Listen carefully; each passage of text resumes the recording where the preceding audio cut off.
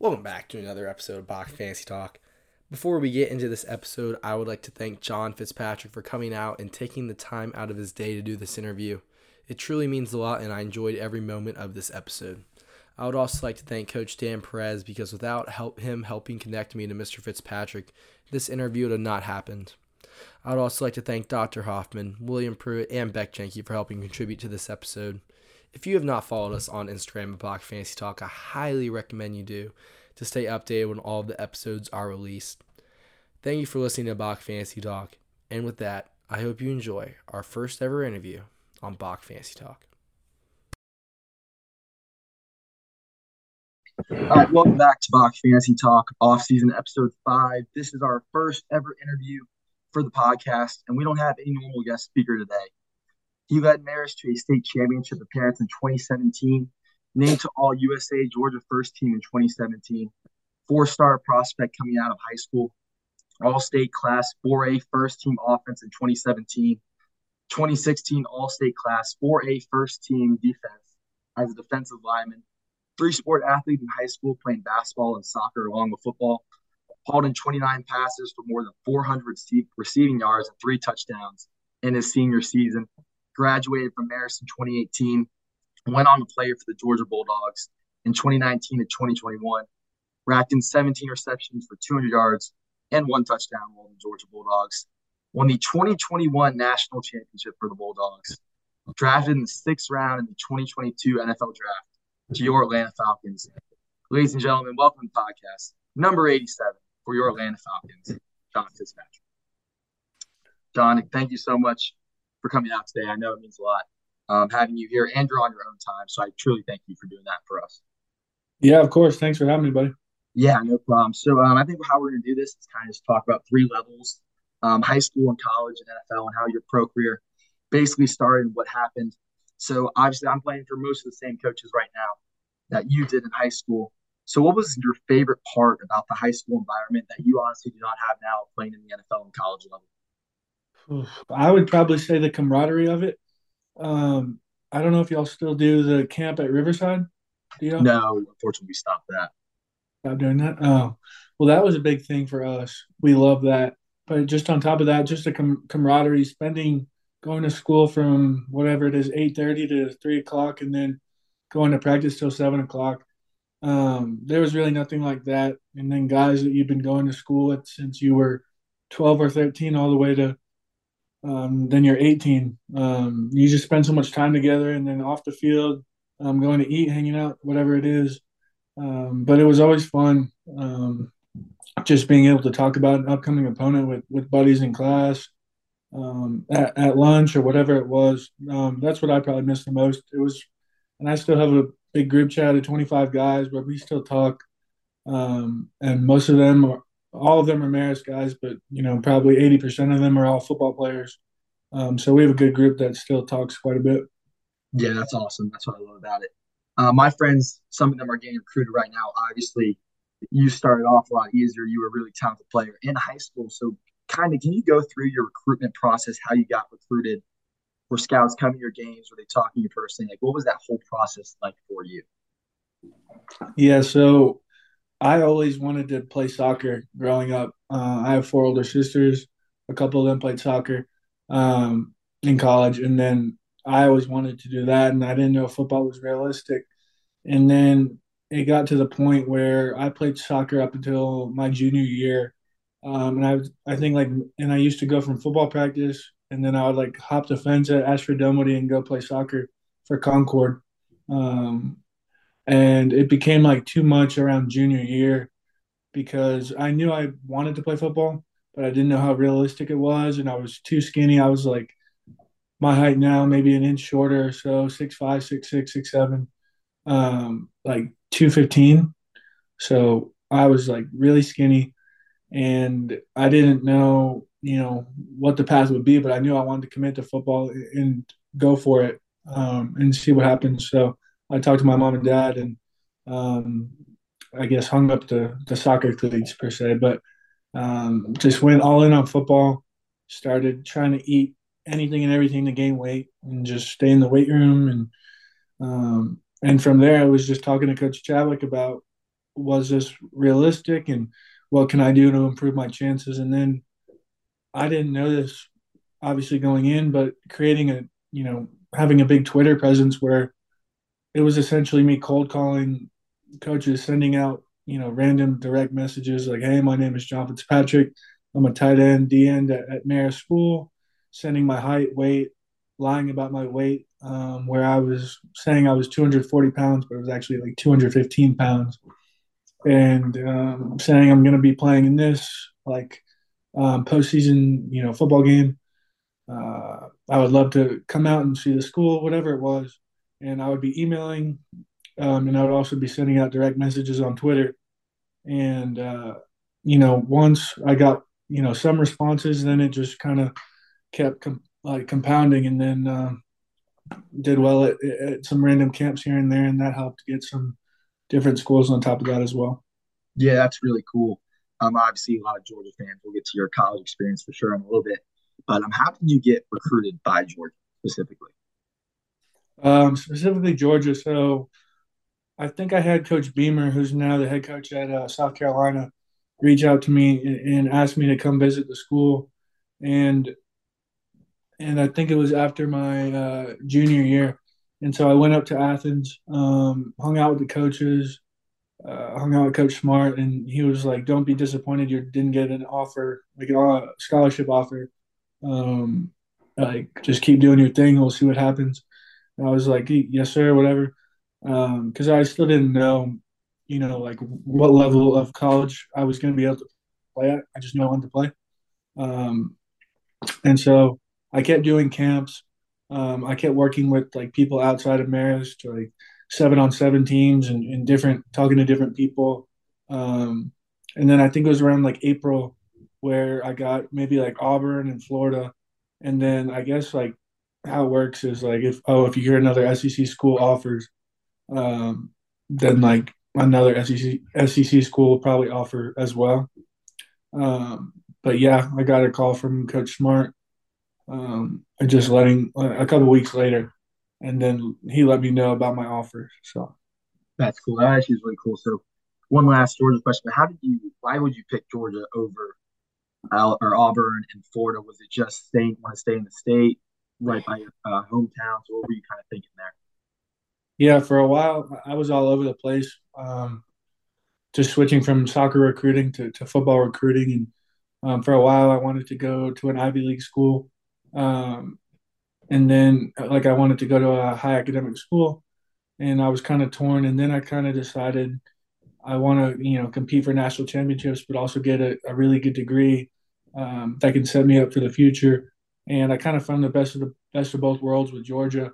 And like another bonus was it being close to home, but that didn't matter too much to me because I almost went to UCLA. I almost went to Virginia. I was all over the place. I didn't like have like any I dead set I want to go here, but once I weighed the pros and cons with my mom and dad and family about what the best of both worlds in terms of like academics and then just competing at a high level for national championships and whatnot, Georgia came out on top, and that's where I decided to go. Yeah, obviously, really, really good decision. If you went back and kind of looked at your junior or senior self, would you have thought that junior self would see you playing in the NFL right now, or what do you think? What would you think your junior self would think looking at you now? I think my junior self would just be in shock, um, especially early in my junior year where I was still a string bean. I was like super lanky. I had just quit soccer. I had no offers, didn't really talk to schools or anything. And then you hear about other kids getting recruited eighth grade, freshman year, sophomore year. So it's been a crazy, turn of events over the couple of years, but just tried to stay the course and put my best foot forward. Yeah, yeah. One question I kind of like to always ask. Obviously, you've had your really, really ups, but what down? Is there any like major down that just like flipped a switch in you, and you realize that's going to be a grind to where you are right now? Like, was there any hard moment that you thought would lead you to where you are now, or was it just straight grind from junior year to now? I would say injuries. here and there. My senior year, having two foot surgeries at Georgia. Um, after my, well, I guess that's more draft process talk. So, are you talking about specifically high school or Or just college? Or probably anything in your career from high school to NFL now. probably the hardest moment of everything was losing my nan from the time in between my senior year and fall camp of my freshman year. So I just got to Georgia. Um, I lost my nan to cancer, and so that August I was in the middle of fall camp, and that was probably the hardest time for me because you get to SEC football and you don't know really. It's a whole different world, and I'm still skinny, not strong enough, whatever. So that was a huge adjustment for me. Yeah, I'm really sorry to hear that. But definitely, I'm sorry for you. Yeah, totally see that. With that transition into fall camp, I think your teammate, you did play with George Pickens. He said practices in the NFL are easier than at Georgia. What would you describe those practices just to the average Georgia fan or just anybody listening? Yeah, those practices were tough. Like looking back, you kind of just smile thinking, did I really get through those? Um, but Monday to Thursday, you're going good on good. Um, Tuesday's called Bloody Tuesday. Same thing at Marist, but um, like you're just going good on good. Long practices in the heat, full pads, whatever it is, and you'll go late into the season wearing full pads where other teams maybe won't do the same thing. But 3 hour practices, meetings for 2 hours, two to 3 hours as well. So it's definitely a grind, but definitely worthwhile, and it definitely pays off. Yeah. So obviously you kind of just described what your day was kind of looking like. Like, let's say you're in season at Georgia. Obviously, right now in the NFL, you don't have all these classes. So, what was like a typical in season day for you with practices and meetings and all these classes? So freshman year, you have this thing called ranking, which is just academic advising or tutoring, whatever you want to call it. Um, and once you do well enough, you can kind of fizzle out of that, and you gain more time for yourself. But freshman year was the hardest. You would show up to ranking at 7 a.m. And then basically they pack all their classes in between 7 a.m. To 12 o'clock. So you might have two classes, and then like Monday, Wednesday, Friday, and then Tuesday, Thursday is how classes are set up at Georgia. Um, but yeah, introductory English classes, whatever you do, um, a lot of a lot of things packed up into the morning, and then lunchtime you make your way back to the facility, you bus back, and from there you're probably there until 7:30, 8 o'clock sometimes. But yeah, the first 2 hours you eat lunch and then you just watch some film, and then like mandatory meetings will start around 1 or 1:30. Just preparation for the upcoming opponent. Say it was Auburn. You'll learn about um, what their personnel is, what their defense looks like, what their coaches, what they're preaching to their players this upcoming week, um, and then you kind of go over the game plan, different install of what passes are going to work, what runs are going to work. So you do that until probably 3:30, and then you go back to your lockers, get ready, practice from like 4 to 6:30, 6:45. And then it's kind of recovery on your own after that. Extra work if you want to do that after practice. But you'll probably finish around 7:30, 7:45 ish. Yeah, that sounds like a really lengthy day for sure. Um, who was your like best friend throughout Georgia? Obviously, you were there for 3 years, but who was your best friend throughout your time?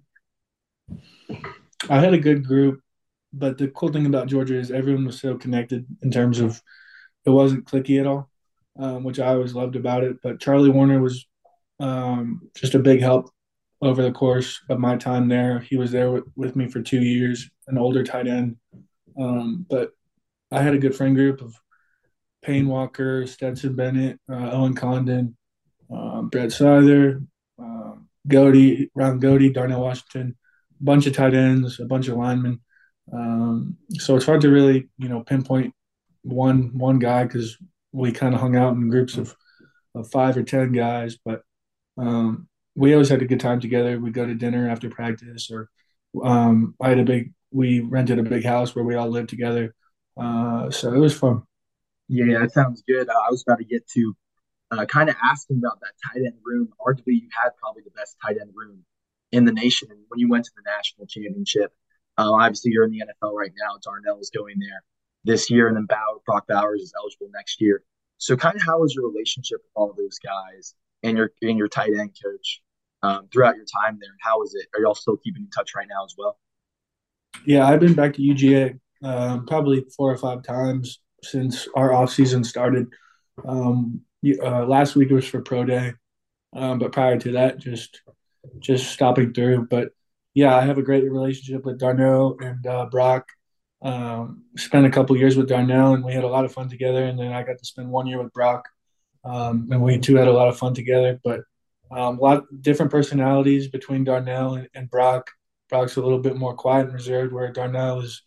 Um, he's a funny cat, where he's joking and laughing, and he spruces up the tight end room, and we always have a good time. And Coach Hartley was a huge help for all of us, just being ready for whatever game we were about to play. But no, I'm really thankful to have those friendships where we each complimented each other, and where we were able to go 13 personnel, which is 3 tight ends on the field at the same time, probably more than any other team in the country.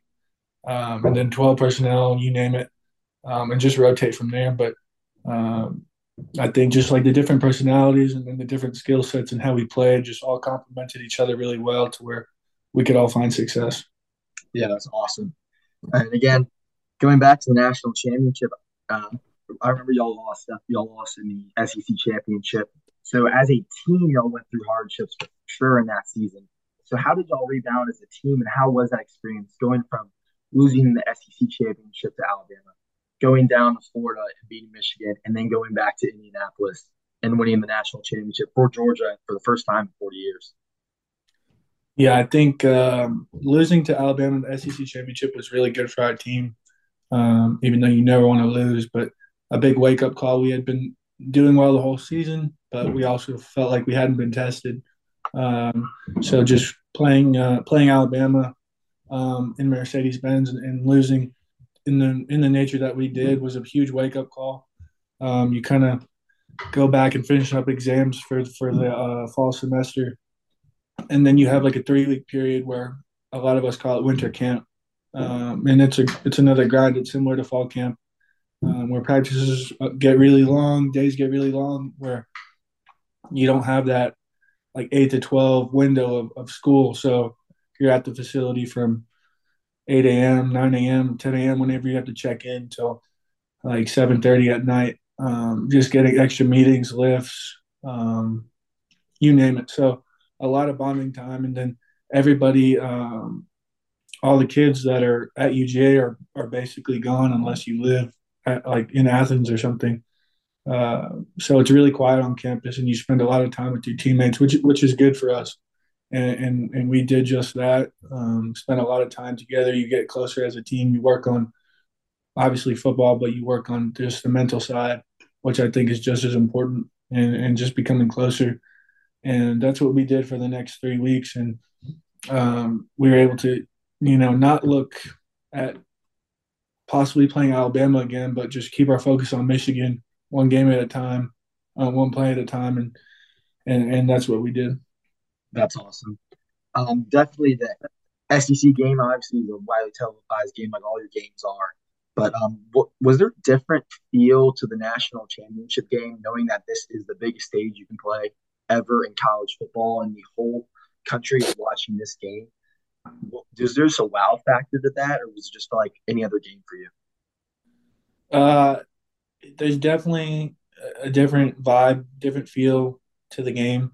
But the whole thing is like you don't want to make the moment too big for yourself. Don't want to make it too small for yourself either. Just realize what you're about to do. But um, when you get too high or get too low, your emotions kind of run, and that can affect how you play. So I just try to stay right in the middle. But it's definitely difficult. We talked about it with Coach Smart. We have these things called skull sessions where you kind of break out into groups, and there'll probably be like 15 to 20 guys that lead a skull session, and it's kind of weird. We have like probably 100-person team with I think it's 85 scholarship, and then walk-ons, and it's a huge team. So we're able to divide into groups and talk about what this moment's going to be like. And just don't be nervous because we've been preparing for this the whole time. And like all the haze in the barn, whatever you want to say, and just don't look back. And so I just try to enjoy the moment, soak it all in, and just focus on the game. But yeah, those first two plays that you get in, you might be a little nervous, but once you get hit or you go hit somebody, um, it all just like kind of fizzles out, and you realize that it's just another football game. Yeah, yeah, I love that. Think I got all of that I wanted from the college side. I think you did a really good job explaining all of that. Anything else you'd like to say before we move on to the NFL questions right now, or no? I mean, if you have any other questions that you could think you anything that popped up for you, then you can shoot. But if not, I think I covered a good bit. Yeah, I think you did. I actually want to shoot real quick. Obviously, guys come and go at colleges, all the players, but what was your relationship like, Kirby Smart? I had a great relationship with Kirby. A lot of us joke about how you're probably not going to talk to Coach Smart if you're on offense, and then you're also probably not going to go talk to Coach Smart um, if you're going to class. So Coach Smart will probably be in your ear if you're late to a class or late to a meeting or lift or a tutoring session. And I don't know, I just always felt like that's super important to me. And some guys were able to stay on top of it, and some guys is a little different for them. So I didn't have to deal with them too much, but like off the field, I love Coach Smart, and he was a huge help to me throughout my all of my college years, just progressing as a player, as a person, um, and then even to this day, just being able to go back, and I was with them last week at Pro Day and just catching up and talking and sharing laughs and smiling. But we always have a good time together. Yeah, that's a good part. Also, he disciplines y'all on the field and obviously off the field in the classroom. Is definitely a big part. That's a good thing that he vouches for. I think we're going to move to the NFL if that works for you. So I think a lot of people are really confused on like the NFL pre-draft process. Obviously, I believe you did your pro day at Georgia, correct? I was recovering from surgery, so no, I That's didn't. right. That's right. That's my fault. But did you have like any interviews or all these teams calling you, reaching out after you declared for the draft? What was that process like from about the national championship to the actual draft day with all the interviews and all the workouts and stuff? And just you're obviously healing and recovering, but what was that like for you? Yeah, it was a weird process, especially being hurt and on a scooter, from a scooter to crutches to everything. But so the national championship finished. It was an 8 p.m. game, I think, and finished around like I don't know 12 or 1 by the time we got out of there. And then you go back to the hotel and see family. And then it was on a Monday night, and I had surgery at 5 a.m. or 6 a.m. on Wednesday morning for my right foot, and then um, my whole plan of going to Dallas, where I was about to do pre-draft training and position work and all that, kind of got canned, and I had to stay at UGA and recover and heal. And then 4 weeks later, I had to do the surgery on my other foot. Um, so that was definitely a curveball for my whole draft process, just being like staying at UGA, which is not as common. A lot of the guys get out of there, go to Arizona, go to South Florida, go to Nashville. You kind of go all over the place. But yeah, I was scheduled to go to Texas, and I didn't end up going. So I stayed at UGA and just kept recovering, kept doing treatment and rehab and so you get to like mid February, and you'll start to hear some things from teams, and you do what these things are called top 30 visits. And I think I had like 4 or 5, but It's similar to a recruiting trip in college, except you're trying to sell yourself versus like the school is trying to recruit you. So I went to Tennessee, Green Bay, Indianapolis, in Atlanta, and so I went up there, meet with the position coach, the head coach, the GM, um, special teams coach, strength staff, and you kind of explain your story. They ask about your injuries and see if you're recovering and when you're going to be healthy again. Um, a lot of basic questions, and then they'll ask you about.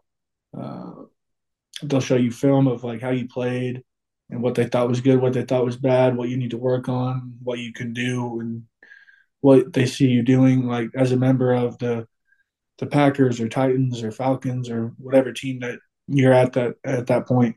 And from there, you kind of finish up the visit, fly back, and then it was a bunch of Zoom calls where you'll get a text and it's, can you hop on a Zoom in an hour? Can you hop on a Zoom um, tomorrow, the next day, and just talk football and they'll pop up film from the past season and talk about similar things, what you did right, what you did wrong, and you kind of go throughout that whole draft process. And all the visits finish up around late April, mid April, and then you have about 2 weeks left till the draft. Um, and at that point, you're done with all the Zooms, all the meetings, all the workouts, and the only thing you can do is just like stay in shape and wait till draft day. Yeah, so I don't remember all of the Green Bay, Indy, Tennessee, and all those guys' names for the GMs. And you said head coach was obviously there as well, right? For Yeah. those interviews. Okay. So, but I guess we'll dive more into the Falcons. So um, pre-interview or pre-draft, what was your interaction like with Terry Fontenot and Arthur Smith? And was Arthur Blank there as well for the interview? Arthur Or no? Blank, no, Arthur Blank wasn't there, and my so I went to the Falcons thing, but I had a flight to Indianapolis around like 12 or something, and I had told the Falcons personnel before that, so I had only met with my tight ends coach, Coach Peel, and then I had to get out of there and fly to Indianapolis, and they were fine with that. But yeah, it was really short, and I remember calling my mom and dad after, and they were like, "How did it go?" And I just said, I don't know. I don't think it was very good. It was short, and I didn't feel great about it after. But every visit is different in terms of, you know, how you feel after it, or who you talk to, or who you don't talk to, and things like that. So, in retrospect, I'm a worry where I, you know, stress about little things sometimes where over time I realized that I don't need to do that. But the whole draft process was stressful, but I didn't think much of the Atlanta visit. I just thought it was good to visit, obviously, but I didn't think I was going to end up there. Yeah, what was your best? I guess every one visit has to be the worst. But what was your best and worst interview with those teams? Or what would you say out of those teams that you went to? Um, and then you have some teams that come visit you at UGA, and so I had the Titans come and visit me at UGA. Like I met with Coach Vrabel, and then I actually went out to Nashville and visited with them. So, and I thought it went really well. Spent about 6-7 hours there, and I saw one of my other teammates there, and then two guys that were actually on the team on the Titans from UGA. So, and I talked to them, and we all had a good feeling about it, but um, it all works out how it's supposed to. But yeah, I felt really good about the Titans. I felt really good about the Rams. Um, and yeah. Yeah. So, question about the Rams interview. Did I? No, you don't know. Sean McVay, obviously, he went to Marist. So was there any like Marist talk with him during your interview with him? He called me on draft day. That was my interaction with him.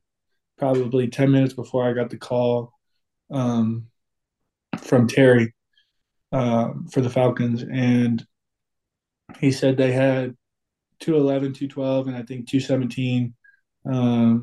And I just remember sitting there. gone upstairs at that point because kind of the stress sets in and you don't know what's going to happen. I was fine with whatever did happen, but um, it's a tough day just mentally. Your mind is just wandering and you see other guys that get picked and you think this and that about, where you should get picked. But yeah, Coach McVay called me and I talked to him for a little bit. And he said he's going to take me with one of the three picks, but the Falcons were 213. So that's how that happened. Yeah, that's a really, really cool story. Actually, I was just about to ask that. What was your draft day story? So anything other than what you kind of just said, besides McVay, any other teams you thought you were going to go to besides the Rams and the Falcons? Even if you thought you were going to go to the Falcons, you think you were going to go to the Falcons. So how was that full draft day? If you can really remember it, because obviously you only get drafted once, so it's still memorable. It's an awesome day in your career. So what was just the whole process, probably from did you think you were going to go day one, day two, or day three? And what was like the whole thing like for you? Yeah. With my status, like coming off two broken feet, I didn't do any pre-draft, like 40 bench, three cone. I didn't run routes for anybody. I kind of knew coming in it was going to be later, and I had heard things coming like creeping in like days before that it could be higher. But I didn't really want to pay too much attention to it. I knew for sure it wasn't day one. I knew it would have been really like a push for day two, but I didn't think it was going to happen. And then there was a chance that I went undrafted as well. But again, I was fine with that. I chose to leave Georgia. I had 2 more years to play, but I just felt good about my chances when I did become healthy. But yeah, on day three, I got to day three, and I was just with my family, and then I think I saw. Um, it felt like a million tight ends went off the board, but I don't know what the exact number was. Um, but at one point, I just went upstairs. We were watching it in my living room with my mom and dad and sisters. I got four sisters, brother-in-law, little niece, um, and I just went upstairs because I didn't want to, be in front of everybody, just because it was just a lot. And I went upstairs and just kind of like sat on my phone. Um, and then I think my brother-in-law took my niece upstairs because I think she was crying. At that point she was 1 year old, and he heard me answer Coach McVay's phone call, and then his face kind of lit up. It was just really funny thinking about it now. Um, and but yeah, for a while there, I was just sitting in my bed for like an hour and a half, just like praying or just thinking about everything and excited for what was going to happen, but anxious and a whole whirlwind of emotions. Um, but yeah, eventually I got the area code was Atlanta, Georgia, and it was Terry, and then it was just kind of like a dream come true. And I walked out my bedroom door, looked because our house is set up where it's like a banister, and you kind of look over the living room. So I just like saw my family, and I said like I don't even know what I said, but just something about like it's Atlanta or I'm staying home or something. And then there was just a whole bunch of yelling and screaming and tears from everybody. Just realizing that I am staying home and I'm not going anywhere, and I'm able to live out this dream that I've been dreaming for forever. So Yeah, that's actually a really, really cool story. It's actually one of the best draft day stories I've actually ever heard. So I love that, for sure. So then obviously the draft happens. You're still recovering from foot surgeries. You got all that. So you get to the start of the year. So what was your mindset at the start of the year? Like, does the media play a part? Because obviously the media is saying this about y'all. There's a new change. Matt Ryan was gone. I think Mariota started off the year. Obviously, you're good friends with Desmond Ritter. So, what was just like the culture for the 2022 season that like Arthur Smith and Terry Fontenot are building? Because I believe Terry Fontenot saying he's trying to change the culture and obviously create a winning culture. So, what was this whole 2022 season like for you this past year?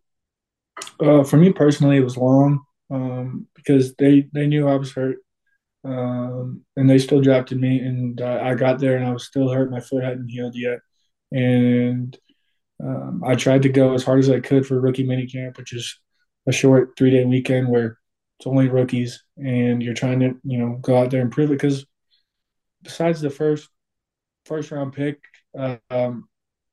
who's like who's guaranteed basically to make the team. Everybody else has to make the team, and that gets all decided in August and in September. But you don't want to be the hurt guy. Um, so that was a tough thing for me. Just coming from Georgia, you always just want to like tough things out and just keep playing the next play. But they just constantly reminded me that they knew my situation. They knew I needed to recover. So I, would try to push through, and they would pull me back a little and just say I need to be smarter about it. But in retrospect, I'm just very thankful for the way they handled and took care of me in the way that they did. But um, yeah, the foot surgeries led to some other soft tissue things in my quads and hamstrings and lower back, things that I didn't anticipate. So that kind of slowed my whole training camp process up. But as far as the mindset for the 2022 season, we felt really good about everything. We were excited with Marcus and Desmond. Um, we felt we had two really good quarterbacks, and obviously things didn't go the way that we wanted them to go. But I think towards the end of the year, you could see the belief um, and what the opportunities are for next year in terms of the run game. We felt like we were dominant in certain aspects of a run game, and we have a damn good running back core. And then from there, just the passing game continuing to get better and better week by week. We have some weapons on the outside, and yeah, it's just a trust thing, a confidence thing, a chemistry thing, and I think it was a really young team, but um, we were able to grow a lot. And I think the rookie class that I just came through with will be big and hopes to change the culture. Yeah, that's a great thing. This is your rookie class is actually one of my favorite rookie classes. Y'all obviously contribute a lot to this year. But how is the tight end room? How was it this year? Obviously, y'all just added Johnny Smith, traded for him from the Pats, but I believe you had Kyle, you had Pruitt as well, and you had Parker Hesse. So how were those three guys? Did any player on the team, doesn't have to be a tight end or not, take you under their wing? Obviously, you're a rookie, you got to do all that stuff. So any guy take you under wing, help mentor you, or was it just kind of trying to learn on your own? Yeah, I think it's a combination of both. In terms of playbook and getting accustomed to everything, it's on your own. But I'm very thankful for all of them. But specifically, Kyle definitely took me under his wing. Um, he told me when I needed to do this in a route or a release or blocking, and then just helped me off the field as well. And he knew my situation of being hurt and trying to be out there, and he just constantly reminded to just keep doing my thing and stay the course and remind me that the Falcons front office likes me and believes in me and not to over stress or get too worked up about being hurt or trying to play hurt. Just take your time and let your body heal because you just came off a long season at Georgia. Um, so I would say Kyle Pitts was huge for me, and yeah, I'm very thankful for him. Yeah, that's awesome. I kind of lean in my next question, but who's your best friend on the team? The guy you built your best relationship with over this year? Can I pick three? Yeah, that's totally fine. So at rookie minicamp, they put me, Desmond, Tyler, and Drake together. Um, Tyler Algier, Drake London, and Desmond Ritter. And I opened the door, and Tyler was in one room, Drake was in the other, and Desmond was in the other. And like you start off, it's just hey, I'm John, hey, I'm Desmond. But it was just cool to see how fast our friendships kind of grew. Um, and we have a special tradition on Saturday. We have a special tradition on Saturdays where we'll all go to dinner, um, and the night before the game. And when we don't go to anywhere too, we'll go to just like a random sports bar, like a sports restaurant, like a Taco Mac type of place, just something light. And we'll do card roulette, which is always funny, um, and just to see who pays for the bill. But we just do fun things like that. We'll go bowling together. But yeah, over the course of the 6 months of the season, our friendships grew and grew fast. And you meet their families and their wives and kids, and we had a lot of fun together. We went to Arizona for the Super Bowl and stayed in an Airbnb. But um, no, I have a good group of those three um, that I'm very thankful for as well. Yeah, that's awesome. Good to make relationships, honestly, for sure. Kind of a funny question. I saw the Falcons posted that Instagram post yesterday with you on the Speedway. So, what's kind of the story behind that? How did that kind of happen for you? Yeah, I was working out. We a bunch of us work out at Adapt over in Brookhaven, actually like 5 minutes from Marist. And I didn't even know about the place until I finished my first season with the Falcons. So I wish I knew about that place earlier, but um, I was working out there, and then I just found out about the race or whatever, and I was like, yeah, heck yeah, I wanna go to that. I've never been to a NASCAR race. Um, so we went to that.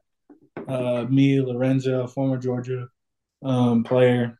Luckily, I didn't have to go against him. I was coming in when he was leaving. Timmy Horn, another rookie, and then Desmond. And we got there around 9, and it was a long day, but it was a lot of fun. You got to be in the pit crew area, and you got to see like I don't know anything about NASCAR, but it was fun to learn about it. And we had two really good guides like helping us and explaining certain things. And um, like there's a lot more to it than obviously just a racer. The science behind it, the math behind it, his whole team, his whole like the chief of the staff, like running the whole thing can be just as important as the driver in some cases. And then we got to stay out there for when they first started racing, and that was probably the loudest. You probably been outside when an airplane is taking off, or been around a loud noise like that. But that was definitely one of the loudest things I've ever been right next to. Um, so it was cool to see, and the cars were just flying.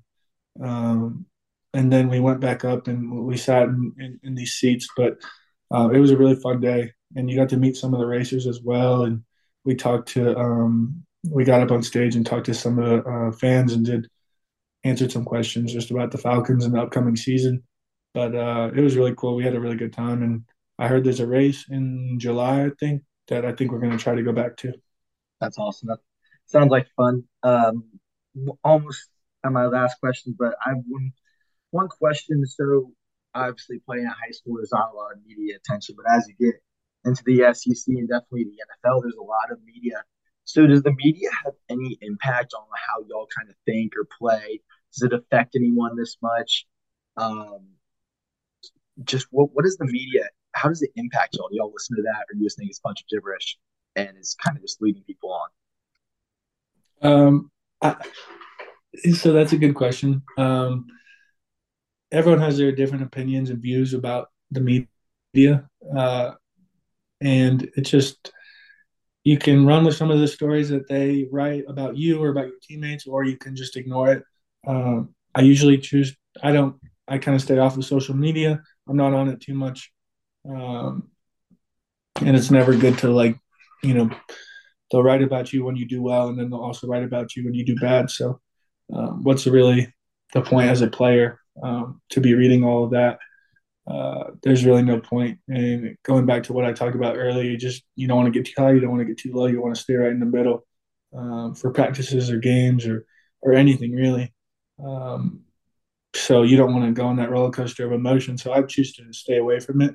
But I think there's a lot of good people that work in the media that are able to tell a lot of good stories, which I think is also very cool. I've met a lot of good people through doing Georgia media. I did it quite a bit, and then I've done it with the Falcons, and it's kind of funny. A lot of the people that did interview me at Georgia also interview people at the Falcons, so it's cool to see familiar faces and spend time with them after practice or just talking to them about your experience thus far. But yeah, you can't let it control how you play, control how you feel too much. And um, I know collectively as like a team, nobody really, by like if they wrote we're going to be the best team or they wrote we're going to be the worst team, it's not going to change how we practice, how we play, how we think. So Yeah. So I got another smaller question, kind of coming off the media. Um, how do you feel about tanking? And I will say my personal opinion on tanking. I argue with that. Obviously, the media says go get a better draft pick. Some fans say that, but I like to argue against and say it's better to create a winning culture than go get a higher draft pick. Right? I feel like five. If you go 5-12, I feel like 7-10 is a lot better. You're creating a winning culture. Obviously, you have more wins than seven, but I just feel like a winning culture is better than tanking. So, what's your kind of perspective on like the whole tanking part in the NFL? yeah, I hate the whole idea of tanking. And if I was lucky enough to get to like a head coach or GM position one day, that would never be in my thought process at all. I think you mentioned that you always want to create a winning culture in anything that you do. You always want to succeed, no matter if you do have a postseason or if you don't have a whatever it is. You want to win and you want to use that as a stepping stone for the future. And then a lot of the times, if you're talking about our situation specifically, um, what's really the difference between the fourth pick and the seventh pick, or like there's constantly good guys that pop up in the first round to the second round to the third round and so on. So it really makes no sense to me. People even mentioning that, and that kind of goes back to listening to the media or letting that affect you.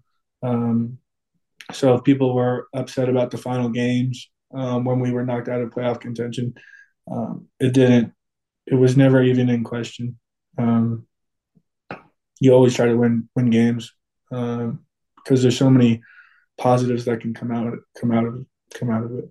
Yeah, I like that. Like the answer for sure. That's a really good answer. About to wrap it up, but I got one last question. Was walking out of that tunnel for the NFL game, obviously you were on the field for those games. Was it just incredible just to look up and just look in the stands, this massive stadium that Arthur Blank has built, and just be like, I made it so far. Obviously, you have a lot more you want to accomplish, but it wasn't just wild that like you've made it to the top, and you're in that super super small percent of football players and just the population who made it to one of the hardest playing sports in the world. Yeah, there was a lot of points, and it wasn't just walking out to Mercedes Benz, like maybe my first practice, and then there's certain points where you're like, what the heck is this real? And it's super exciting and like it's a dream. But then at the same time, I kind of you have to snap back to reality and be like this is what my reality is right now, and you want it to last for as long as you can. You want to leave the game on your own terms rather than, the NFL. A lot of people say it stands for not for long, and like the life expectancy of an NFL player is very very short compared to your lifespan as a whole. So if I spent sorry, if I spent my whole time, being in shock, being in awe, then I would let all this opportunity that I have in front of me kind of waste away. So um, it's all about just like understanding, being where your feet are, and being super thankful, but at the same time, like this is your job, this is your real life now, so you have to make the most of your opportunities every single day, and don't take any day for granted. And then I think the most important thing that applies to like the off season and as we approach OTAs is just being where your feet are. Um, don't look towards training camp. Don't look towards week one. Don't try to look towards like we want to be playing in the playoffs. Just take it day by day. Um, and I think that's what our team is trying to adopt and use just as fuel for next season. Yeah, that's awesome. That's all I got for you. But anything you would like to say before we wrap it up? No, just thanks for having me, and really appreciate it. Yeah, no, thank you, John, for coming on so much. It truly means a lot. That was awesome. I really loved your answers. And obviously, good luck on this upcoming season. I wish you the best. And I hope you can make the most out of this next season. Hopefully, make a big run. So I'm expecting a big run. It should be awesome. So I'm really happy for you. Thank you for coming on. Truly means a lot. And anything before we end it. Yeah, for sure. Thanks, buddy. Appreciate it so much, John. Thank you for listening to our first ever interview of Bach Fancy Talk. Again, thank you to all those who helped out, and especially thank you to John Fitzpatrick for coming on and taking the time out of his day to do this interview. Thank you very much for listening, and we will see you next time.